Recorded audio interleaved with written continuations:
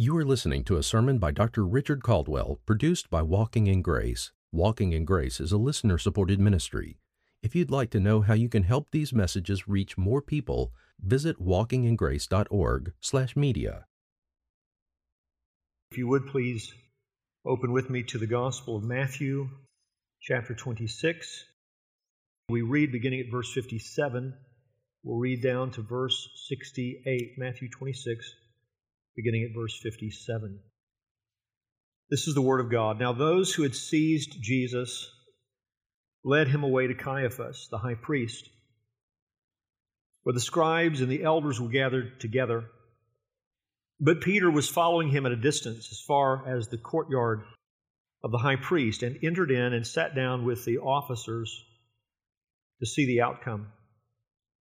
Now the chief priests and the whole Sanhedrin kept trying to obtain false testimony against Jesus so that they might put him to death. And they did not find any, even though many false witnesses came forward. But later on, two came forward and said, "This man stated, 'I am able to destroy the sanctuary of God and to rebuild it in 3 days.'"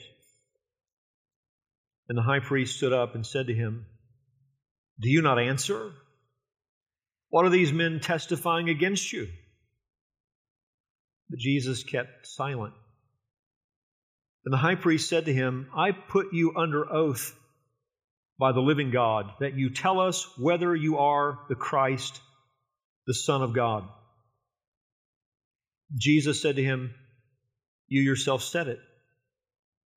Nevertheless, I tell you, hereafter you will see the Son of Man sitting at the right hand of power and coming on the clouds of heaven."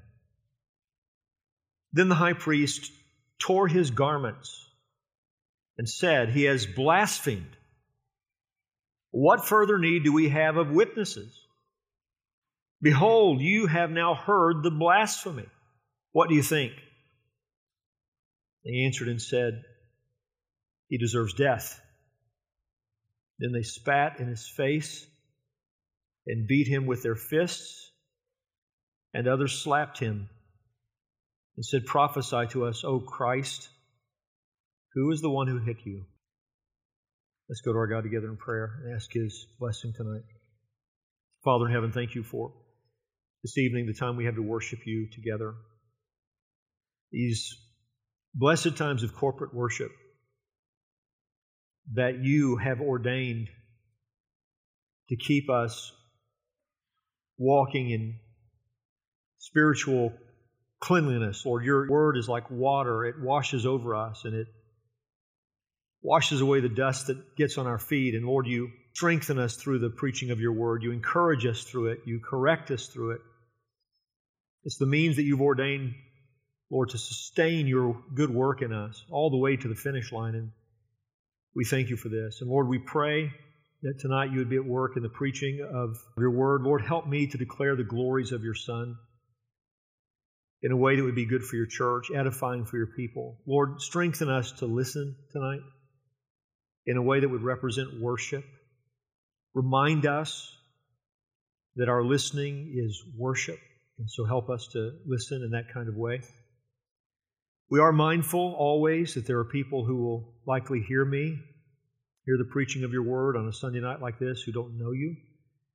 And so if it would please you, Lord, we pray that even tonight would be a night where they see the beauty and the glory, the majesty of your Son, and turn from their sins and trust in Jesus for life. We'll give you thanks for all that you do in Jesus' name. Amen. Our Lord has been arrested in the garden, and now he will endure 2 trials. Each of the trials will have 3 phases, and all of this will occur within the span of just a few hours. Jesus will be on trial throughout the night.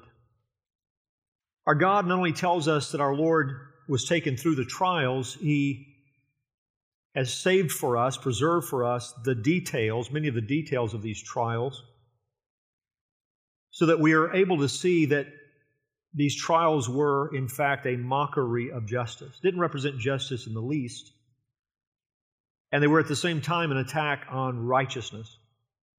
This is something I've thought about this week. Why, Lord, have you given us the details of these trials? Why not just a short summary of the fact that Jesus was put through trials that were unjust in nature?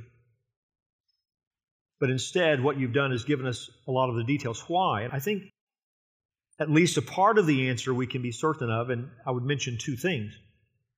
As we look at the details of these trials, we see the innocence of God's Son. The innocence of Jesus is so clearly demonstrated, so clearly documented. As the facts are set before us, they demonstrate that though Jesus died the death of a criminal, he was no criminal.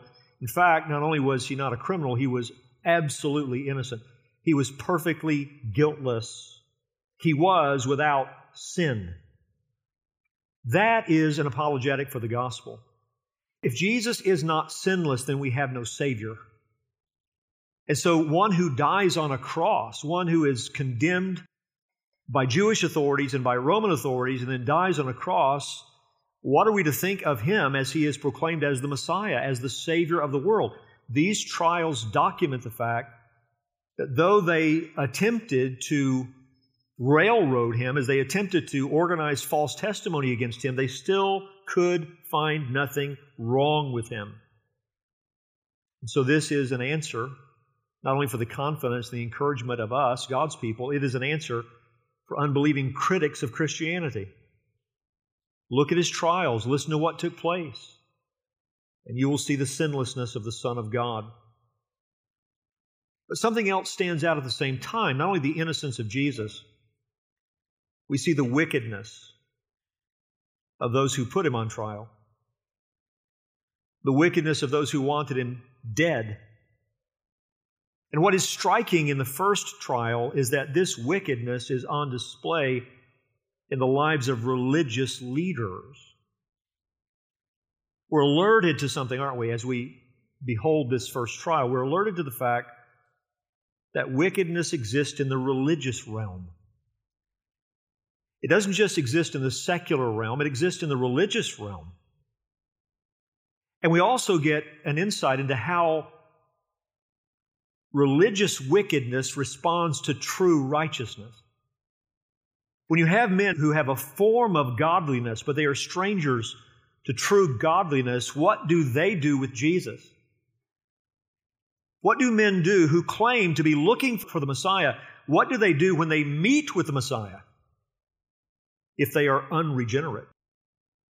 And in the same sort of way, we can consider tonight what it looks like when people who claim to be Christ's followers but are not regenerate meet with the true Jesus, meet with the biblical Jesus. What does religious wickedness do with true righteousness? This is what we see. We see religious wickedness with its hands on perfect righteousness. We see the kingdom of darkness, now it has its hands on the light of the world. What will they do? As Peter proclaimed on the day of Pentecost, this Jesus, delivered up according to the definite plan and foreknowledge of God, you crucified and killed by the hands of lawless men. Well, who were those lawless men? Not just the Romans, but Jewish men who claimed to be looking for the Messiah, Jewish men who claimed to be godly men, the leaders, the religious leaders of the Jewish people. There are two distinct phases to the trials of Jesus. Prior to his condemnation and crucifixion, you have the Jewish phase, then you have the Roman phase. As I said, the Jewish phase represents religious wickedness. The Roman phase represents civil wickedness. And as we examine tonight the first trial, the Jewish trial, I want to point out 5 things about religious wickedness when it meets with perfect righteousness. 5 things that stand out about the wickedness of these religious leaders. But before we get there, before I talk about those 5 things, I do want to say something. The true church of Jesus Christ has always known and acknowledged that wickedness often dresses up in the robes of religion. Lost humanity wants to group all religion together. Lost people want to believe that everything that calls itself Christianity is Christianity. Therefore, we are all required to defend everything that is put forth in the name of Christ. Or even more general, that somehow we're in the position of defending everything that is religious in nature. As if we somehow are not aware that wickedness exists in the religious realm just like it exists in the secular realm. This is not true. This has never been true. The Bible itself makes clear this is not true. The Bible is absolutely clear from beginning to end that there is true religion and there is false religion. There is genuine godliness that still falls short.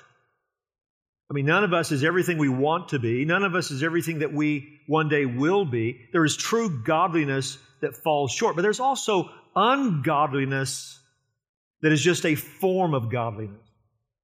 Empty with respect to genuine godliness. The Bible is clear that Satan often comes as an angel of light. The Bible is clear that false professors exist, have always existed. Judas is just the most heinous example of that, but he's not the only example of that. In the first century, Paul is warning churches about false Christs.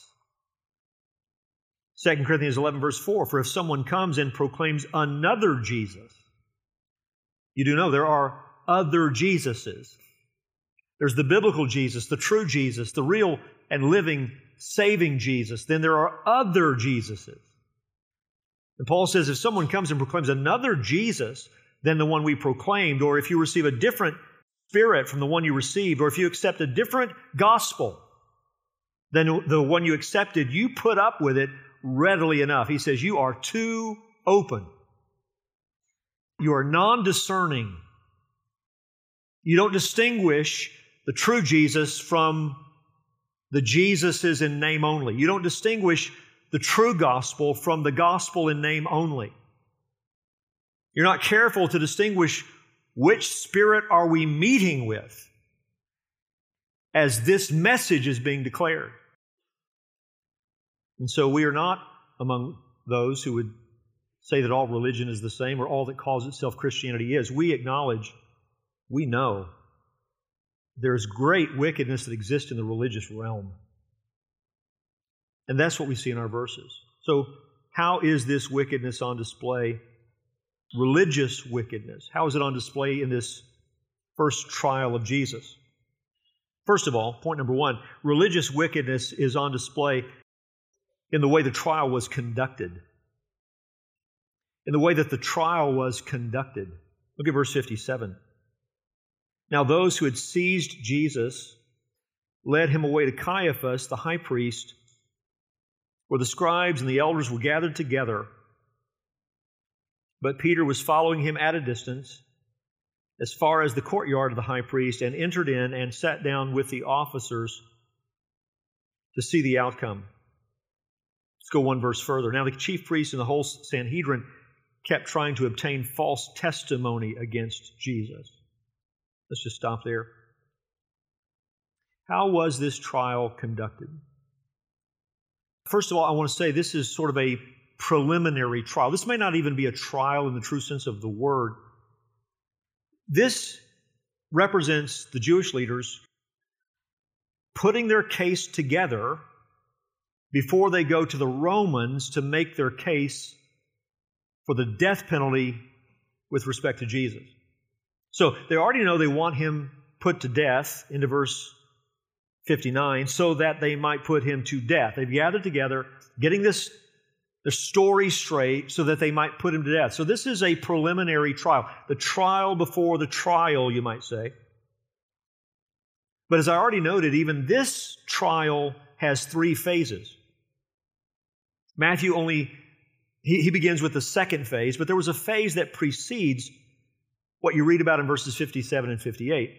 Before Jesus was taken before Caiaphas, he was taken before Annas.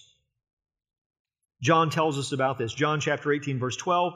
So the band of soldiers and their captain and the officers of the Jews arrested Jesus and bound him. First, they led him to Annas, for he was the father-in-law of Caiaphas, who was high priest that year.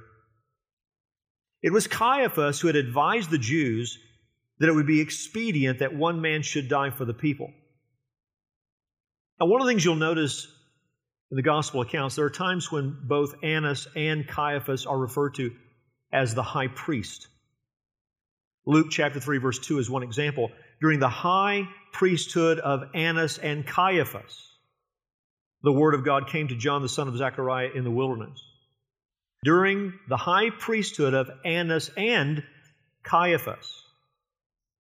Why are they both referred to as the high priest? Because Annas held the office in the legitimate way. It was a lifelong office. Caiaphas was just one of many who followed Annas, who was handpicked by the Romans to hold the office. So Caiaphas was a religious appointee, but with political ambition. This is something the Romans did to help themselves. James Montgomery Boyce comments, he says, the first part of the Jewish trial was a preliminary hearing before Annas. This seems to be what John describes in his gospel, John 18, verses 19 through 24. Though the issue is somewhat confusing because John calls both Annas and Caiaphas the high priest.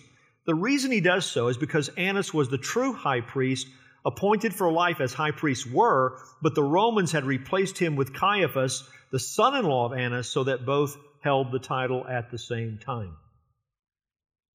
So before they take Jesus to Caiaphas, who was recognized by the Romans as the high priest, they take him to Annas.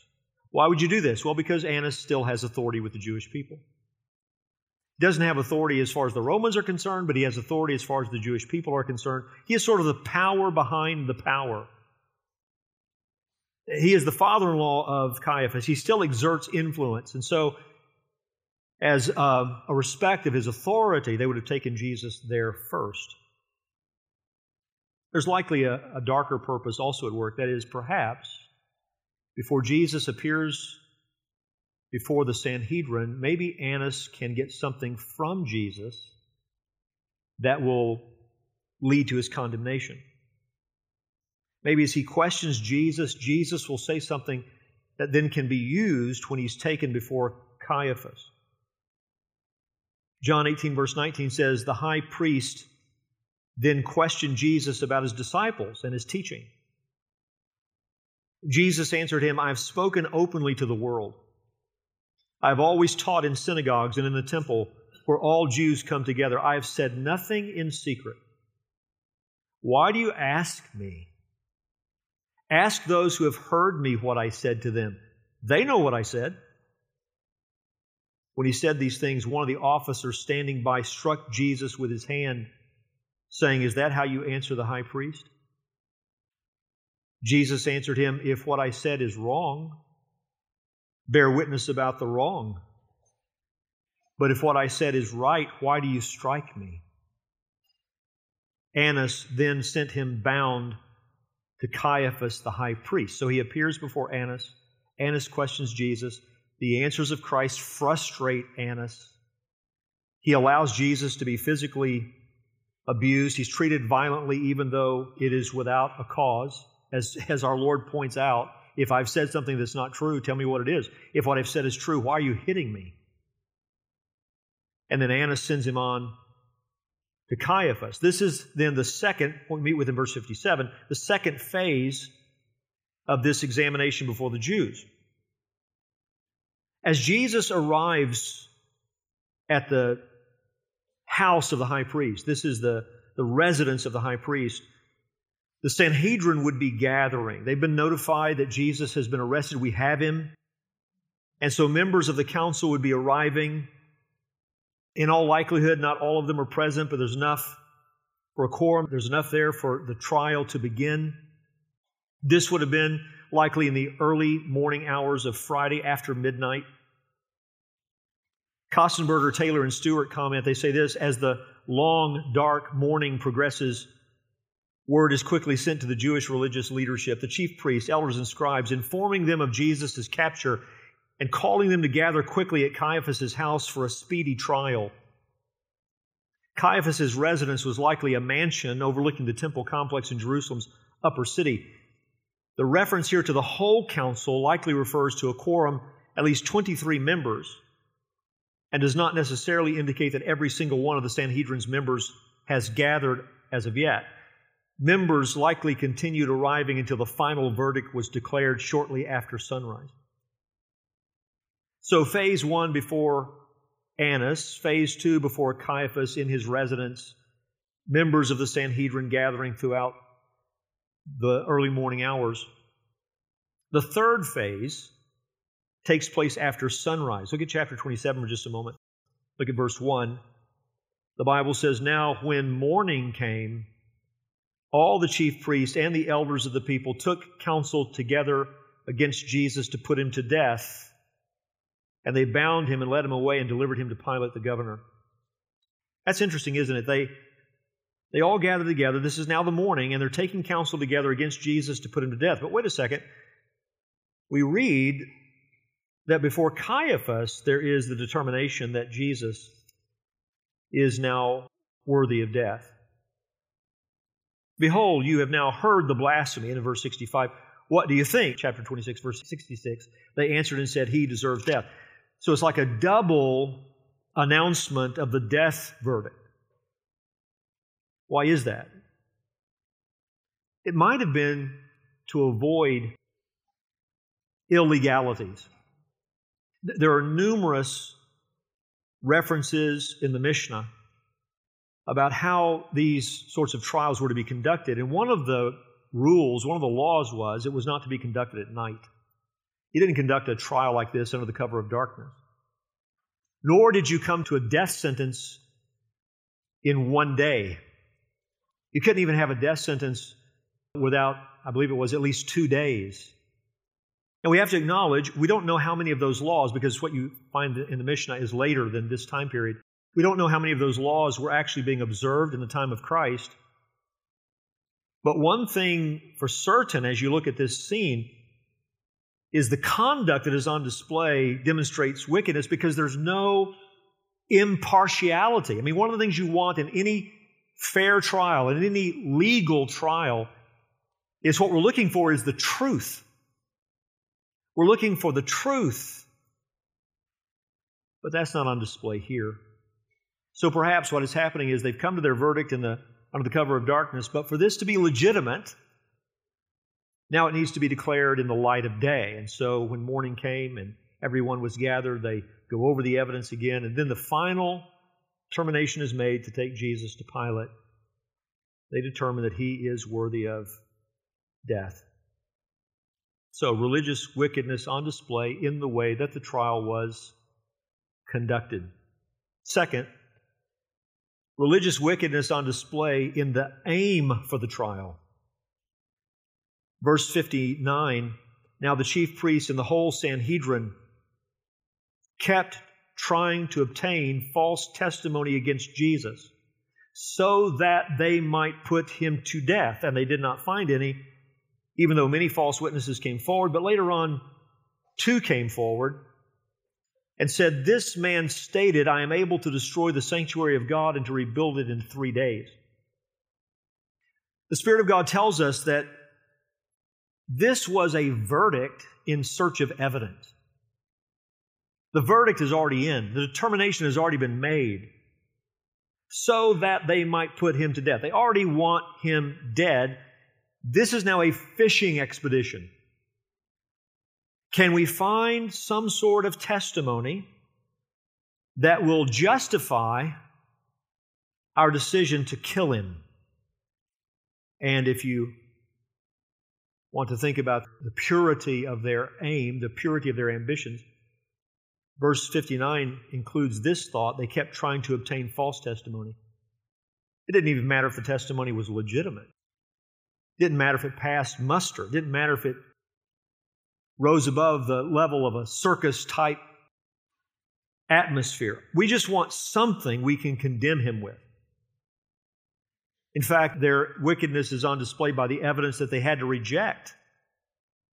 Verse 60 says they didn't find any. Even though many false witnesses came forward, there was a lot of evidence they heard in those early morning hours they had to dismiss. Why? Not for lack of trying to get something, nor for lack of willing participants. Many false witnesses came forward. The problem was they couldn't get the witnesses to agree. This is clearly a kangaroo court, and they are being frustrated in their desire to make it look legitimate. A verdict looking for evidence, an outcome that's already been determined. We just want it to look legitimate, but we can't get it to look legitimate. They had to be so frustrated as they tried again and again to find some sort of charge to stick, and they couldn't get it. So their wicked desires on display, even in the testimony they had to reject. They're frustrated by having to reject this testimony. They're seeking it. They can't find it.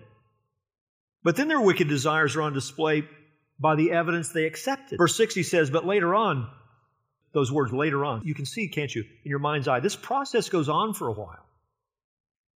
But later on, 2 came forward and said, this man stated, I am able to destroy the sanctuary of God and to rebuild it in 3 days. Now, why does Matthew tell us 2 came forward? Why is that significant? How has the testimony up to this point, you have all these witnesses. How has it been insufficient? Why have they had to reject testimony? Because everybody knew, according to the law of God, what the standard for the evidence had to be, and that is you had to have 2 or more witnesses. You could not condemn a man for anything, especially not a death penalty case. You couldn't condemn a man on the testimony of one witness.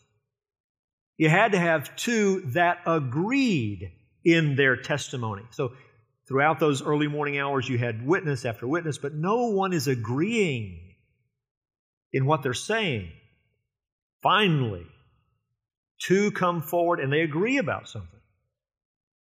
What do they agree to? That Jesus has said something about destroying the temple and rebuilding it in 3 days. Deuteronomy 17, verse 6, on the evidence of 2 witnesses or of 3 witnesses, the one who is to die shall be put to death. A person shall not be put to death on the evidence of 1 witness.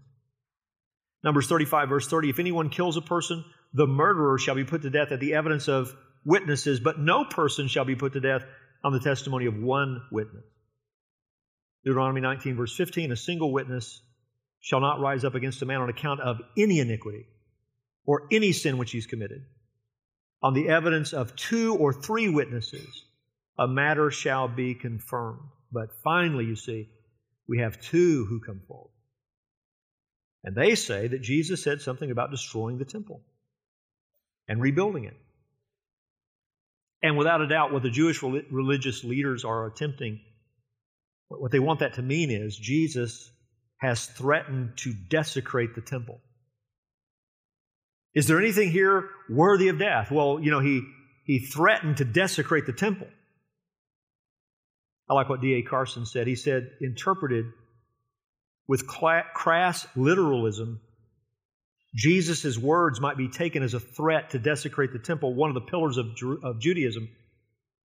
Desecration of sacred places was almost universally regarded as a capital offense in the ancient world. And in this, Jews were no different from the pagans. But here's what I want to say about that. Even if you took Christ's statement, I'm going to read it here in just a moment. Even if you took his statement with wooden literalism, he didn't say that. Even if you don't understand, as we're going to read, that he was talking about the temple of his body, he didn't say that he would destroy the temple. It's not what he said. Listen to John chapter 2, verse 18. So the Jews said to him, what sign do you show us for doing these things? Jesus answered them, destroy this temple. Destroy. It's a second person plural. You all destroy this temple. And in 3 days I will raise it up. The Jews then said, it has taken 46 years to build this temple, and will you raise it up in 3 days? Notice they don't even refer to him tearing it down or desecrating it, because that's not what he said. They're talking about his claim to be able to rebuild it. It's taken 46 years to build this temple. You'll raise it up in 3 days. But, John writes, he was speaking about the temple of his body. When therefore he was raised from the dead, his disciples remembered that he had said this, and they believed the Scripture and the word that Jesus had spoken. So even in trying to make their case, they have distorted his words. Even if you took him with wooden literalism, you can't make him say that. That's not what he said. Now, why was Jesus speaking this way in the first place? They were asking for a sign. And he's saying the sign that you've rejected your Messiah will be my resurrection. You will tear down this temple, that is the temple of his body, but in 3 days it will be raised. I will be raised from the dead. There's the sign. And he's using this temple language because following the death of Christ and the resurrection of Christ, where do men and women meet with God? They don't meet with God at the temple in Jerusalem. They meet with God in His Son. This is where you meet with God. This is where you know God. This is where you worship God, not in a physical temple in the land of Israel, but in Christ Himself. Jesus pointing to the temple as a type for Himself. But here's what's interesting. Even having distorted His words, this is the testimony they accept, because there's two of them. Even having distorted His words, Mark tells us they still were not consistent with each other. Listen to Mark 14, verse 55. Now the chief priests and the whole council were seeking testimony against Jesus to put Him to death, but they found none. For many bore false witness against Him, but their testimony did not agree.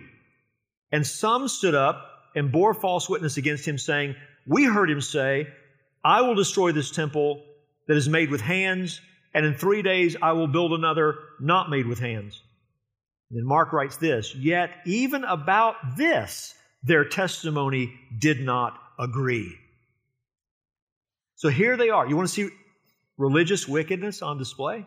How they conduct the trial in the first place, but then as you see them dealing with the evidence, the way they're having to reject evidence, it's not for lack of trying to frame Him.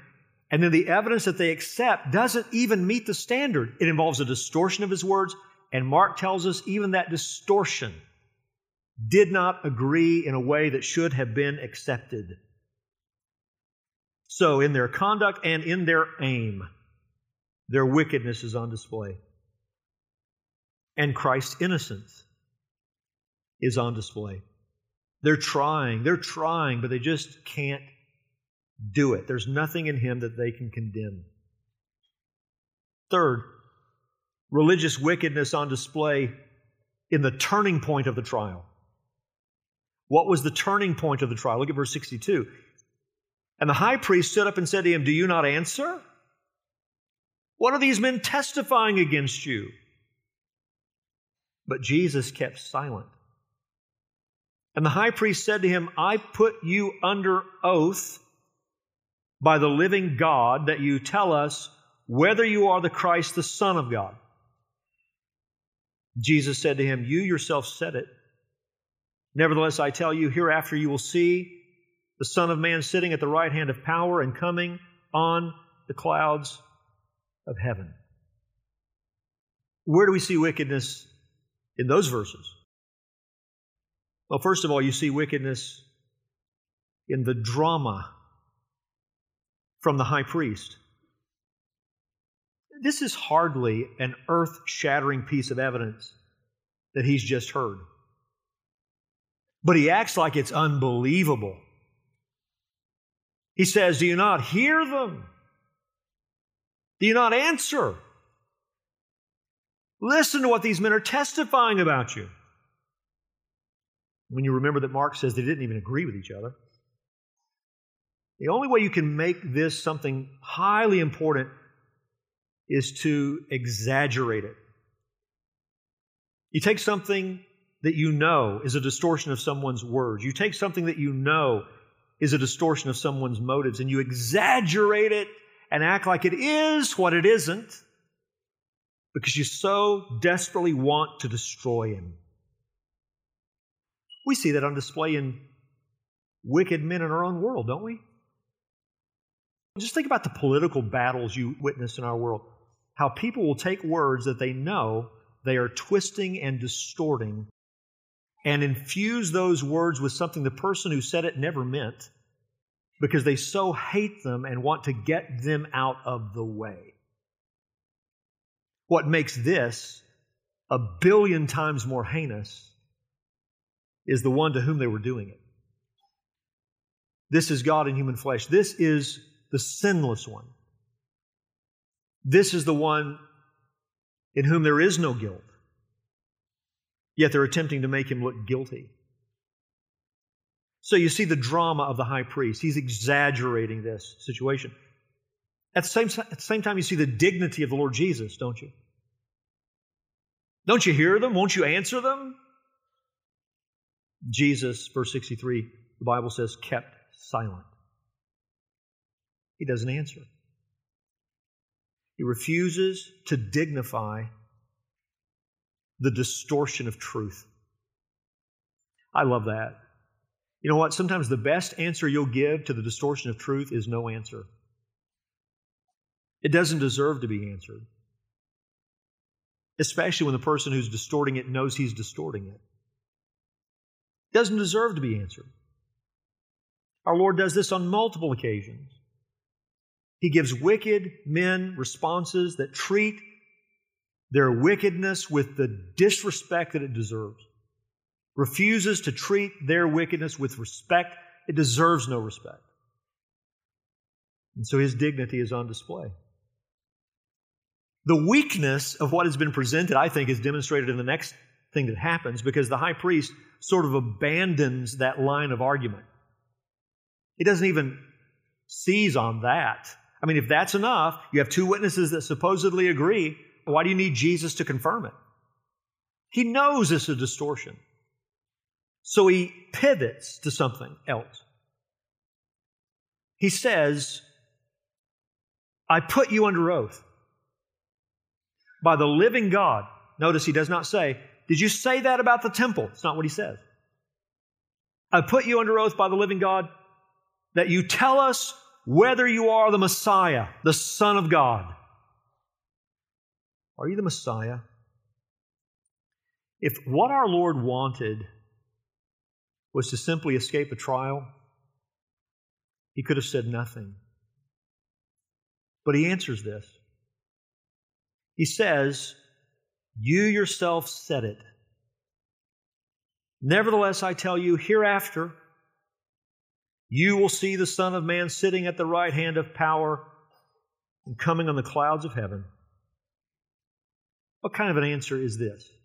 You know, when you read that, you yourself have said it, it might sound like something less than an affirmation. Like you're saying it, but I'm not saying it.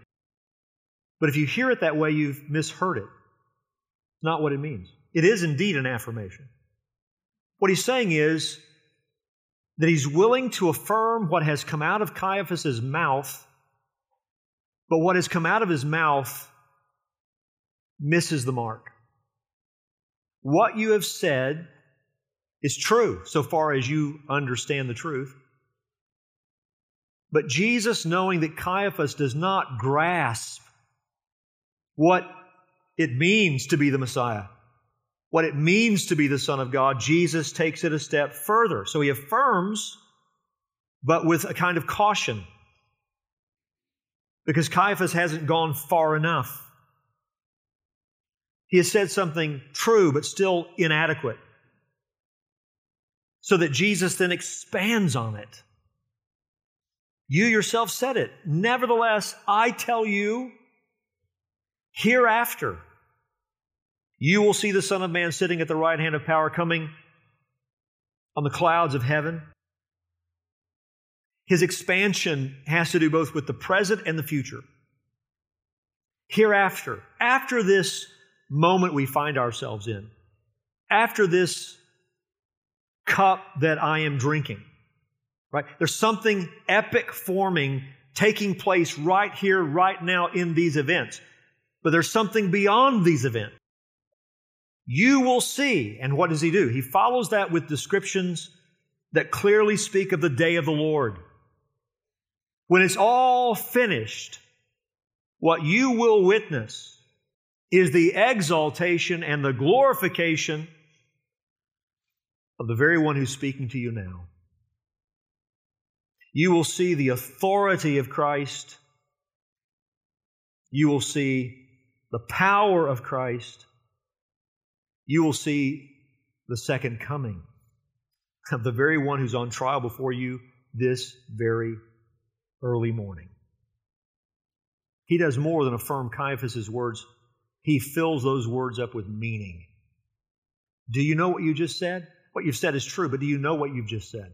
I am the Messiah. I am the Son of God. And as a result, after this, here's what you're going to see one day. Leads to the fourth thing we see, religious wickedness on display in the verdict of the trial. And by the way, those words that Christ speaks, you'll see the Son of Man sitting at the right hand of power coming on the clouds of heaven. This has Old Testament reference. When you have time, just do some cross-referencing on that phrase, that sentence, and you'll see it in the Old Testament. So Christ is affirming who He is from the Scriptures. How does the high priest respond? Verse 65, then the high priest tore his garments and said, he has blasphemed. What further need do we have of witnesses? Behold, you have now heard the blasphemy. What do you think? They answered and said, he deserves death. The trial is turned, but that's not the end of the display of wickedness. You see wickedness all over the verdict. You see wickedness on display in the feigned, fake, pretended grief of the high priest. What does it mean to tear your garments? It means that you have great pain at what you've just heard. Great grief that is holy in nature. You're the high priest, and now you've heard something that is blasphemous. And so with holy anger and grief, you rend your garments. You do know that is completely fake in his case. People who are truly sensitive to holiness, to the holiness of God, do not set up circus trials. People who are truly sensitive to the holiness of God do not try to entrap the accused. Even if you think he's guilty, you would not conduct a trial in a way that looks for false testimony. That's not a man sensitive to holiness. If you're sensitive to holiness, to the name of God and the honor of God, you don't distort words and motives. You don't try him under the cover of darkness. Everything about that picture of grief is drama. It is the dramatization. It is the acting out of something that doesn't really exist in his heart. It's fake. It's feigned grief. In fact, he's finally been given what he wants. He basically pounds the gavel. He declares the trial to be over. This is enough. No more witnesses needed. Blasphemy. Blasphemy. Where there was no blasphemy. You understand, the only way that what Jesus would have said could ever be construed as blasphemy is if it wasn't true. If he says he's the Messiah, but he's not. If he says he's the Son of God, but he's not. If he said that he's going to come one day and they're going to see him in power and authority, if it's not true, then perhaps you could make that blasphemy, but it is true. And here's what's amazing to me. Why haven't they held a trial to determine if what they've heard from Jesus is true?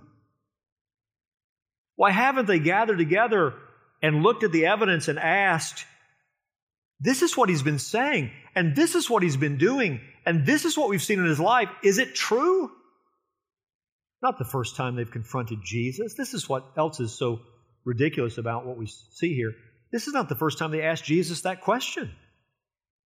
John 10, verse 24, so the Jews gathered around him and said to him, how long will you keep us in suspense? If you are the Christ, tell us plainly. You hear the charge. You're not clear. You're obscure. You don't tell us who you really believe that you are. Tell us clearly. Jesus answered them, I told you, and you do not believe. The works that I do in my Father's name bear witness about me, but you do not believe because you are not among my sheep. My sheep hear my voice. You see, it's not a communication problem we're having here. It's a reception problem. The communication has been clear enough.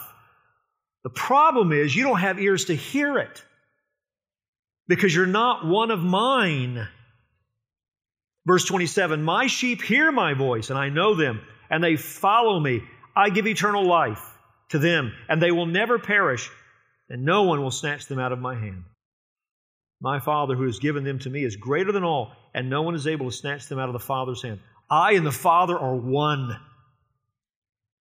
Are you the Messiah? I am. Are you the Son of God? I am. That's in John 10. And here is the high priest asking him as if they've never heard it before. It is a farce.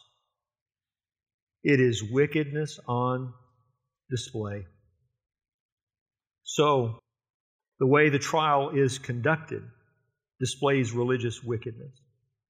The aim for the trial, which isn't truth, it's the condemnation of Jesus. That's wickedness on display.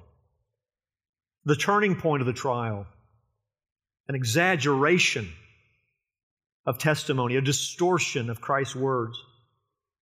Finally, a demand that the high priest thinks clinches it, and then in the verdict, and all of it, wickedness on display, but the innocence of Jesus. Clearly depicted, clearly cataloged, every step of the way. Fifth, religious wickedness on display in the immediate aftermath of the trial. What do they do after pronouncing him worthy of the death penalty? Verse 67, then they spat in his face, and they beat him with their fists, and others slapped him and said, prophesy to us, O Christ. Who is the one who hit you? What do you see taking place at the will, with the permission of supposedly godly men? You see cruelty. You see violence. You see insults. You see mockery. You see hatred. What does false religion do when it has true righteousness in its hands? It proves to be cruel, violent, insulting, mocking, full of hatred. That's what it does. How does the kingdom of darkness treat the light of the world? With cruelty, violence, insults, mockery, hatred. So that wickedness is shown to be wickedness in every step of this trial, and righteousness continues to shine as Jesus is hated without a cause. Let me finish tonight with some applications and exhortations. First, I would remind us that Christ Jesus came into the world to save sinners. We look at this behavior, we look at this wickedness, and we hate it, and we should hate it, especially as those now who've been rescued by Christ, delivered by Christ. It's painful for us, it's hateful to us. But I would remind you that these men conducting this trial, since the fall of Adam, were cut from the same cloth as we were. In fact, as Jesus is hanging on the cross and being mocked there, we will hear him say, Father, forgive them, they don't know what they're doing. Paul, the great apostle, the greatest evangelist the world has ever seen, was one who breathed out threats against the Lord's church. The fact is, everywhere the gospel is ever heard and rejected, the people who reject the gospel came to the same conclusion as the men did in this trial. They hear the gospel, they hear the good news that God will forgive sinners through the death of His Son, who is now alive, raised from the dead, that Jesus is the only Savior given for sinners like us, and men and women come to the conclusion that Jesus is not worthy of their life, which is to say, He isn't really who He claimed to be. Jesus is on trial in this world every day, and sinners reject Him with hatred every day. Praise be to God that Jesus came into the world not to save righteous people because there aren't any. He came into the world to save sinners. And every single one of us, what the Lord did is took us from our state of blindness and deafness and stupidity and granted light where there was no light, repentance where there was no repentance, faith where there was no faith. He took us to Himself. He laid hold of us and rescued us from our sin, from ourselves, and from His wrath. God saves sinners. And Jesus came into the world to lay down His life for all those whom the Lord will save. Paid for all of our sins and purchased everything that belongs to our salvation. Blessed be His holy name. Amen? Which leads me to the second thought, and that is Christ came into the world to suffer. There is no salvation if Jesus doesn't embrace everything we see in His life, in His trials, in His crucifixion. We are not saved if He shrinks away from this. This was the struggle in His humanity, His very real human nature in that garden. This is why He's sweating great drops of blood. Not just the physical suffering, which was extreme, but serving as our sin substitute, serving as the one upon whom the Father would impute our iniquities for the purpose of paying for them in Christ's own body, and then crush His Son to save us. God the Father saving us, God the Son saving us, God the Holy Spirit at work saving us in and through the life, death, resurrection of the Lord Jesus Christ. Christ came into the world to die. He came into the world to suffer. As I said, He could have delivered Himself from a trial like this by just saying a few words, but He doesn't say what they want to hear. He doesn't say what could have released Him. He says the truth, gave the good confession every step of the way, including in front of Pilate, and this is why He goes to the cross. Christ came into the world to suffer for you. As He said when He instituted the Lord's Supper, "This is my body which is for you. This is my blood which is for you." Jesus did this for us. Third, Christ is proven innocent, even as He is condemned to die. The Lord preserves this for us to demonstrate the wickedness from which we must be saved, but to put on display the beauty and the glory and the majesty of the one who saves us.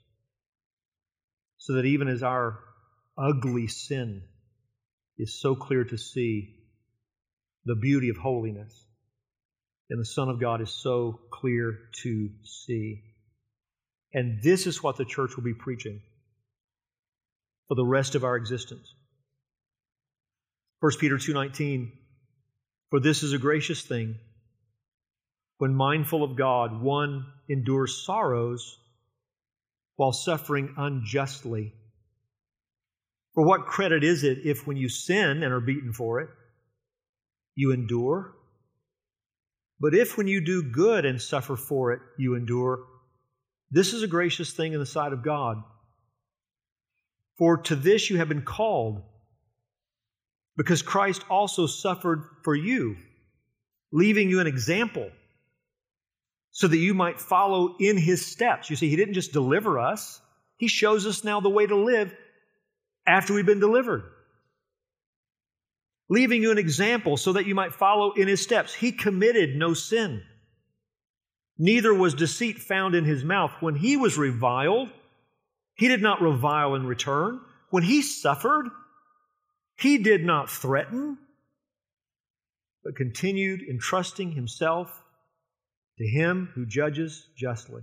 He Himself bore our sins in His body on the tree, that we might die to sin and live to righteousness. By His wounds you have been healed. For you were straying like sheep, but have now returned to the shepherd and overseer of your souls. What a great shepherd we have. What a great Savior we have. What a great example we have. How can we justify defending our sin? And how can we justify, if we're suffering for righteousness, to respond in a sinful way? The Lord says, look to Jesus. Look at your Lord. He was guiltless. He was sinless. And yet He didn't revile when reviled. He didn't respond in a way that was sinful. No, He showed you the way you're meant to walk now until the day you go home. And so I pray for you and I pray for me that we would learn from that and we would gain the strength to endure, and that we would suffer in a way that is similar to our Savior's, that we would embrace the suffering for the glory of God, for the good of others. That with our Savior squarely before our mind's eye, we would be thankful that He came into the world to save people like us, sinners, and forgiven us of all our sins. What is He worthy of? Isn't He worthy of our obedience even in suffering? Isn't He worthy of our obedience even when we're mistreated? And so may the Lord grant us the strength we need to glorify our great God and Savior, the Lord Jesus Christ, who came and lived and died and was raised to save us for God. The people of God would say, Amen. Let's pray. Father in heaven, thank You for this glorious look at our Lord. We see this first phase of His trials. We see the wickedness on display in religious garb. And we're reminded that even in the realm of public religion, there are people who don't know You. Even in the realm of professed Christianity, there are people who don't know You. Even in the realm of faithful churches, there are people who are professed to know You, and we have believed their profession, but they don't know You. And yet, Lord, we're encouraged by the thought that Jesus came and died to save even religious sinners. Paul was one of those. Lord, would You have mercy upon those hearing my voice tonight? Would You grant light where there's darkness? Would You grant liberty where there's bondage? Would You grant repentance where there's been a hard heart? Would You grant faith to see Your Son, to embrace Him with the whole heart, to lose the life to gain life? Would You save? Would You encourage us, Your people, with the knowledge of the great salvation You have done in our case? We pray this in Jesus' name. Amen.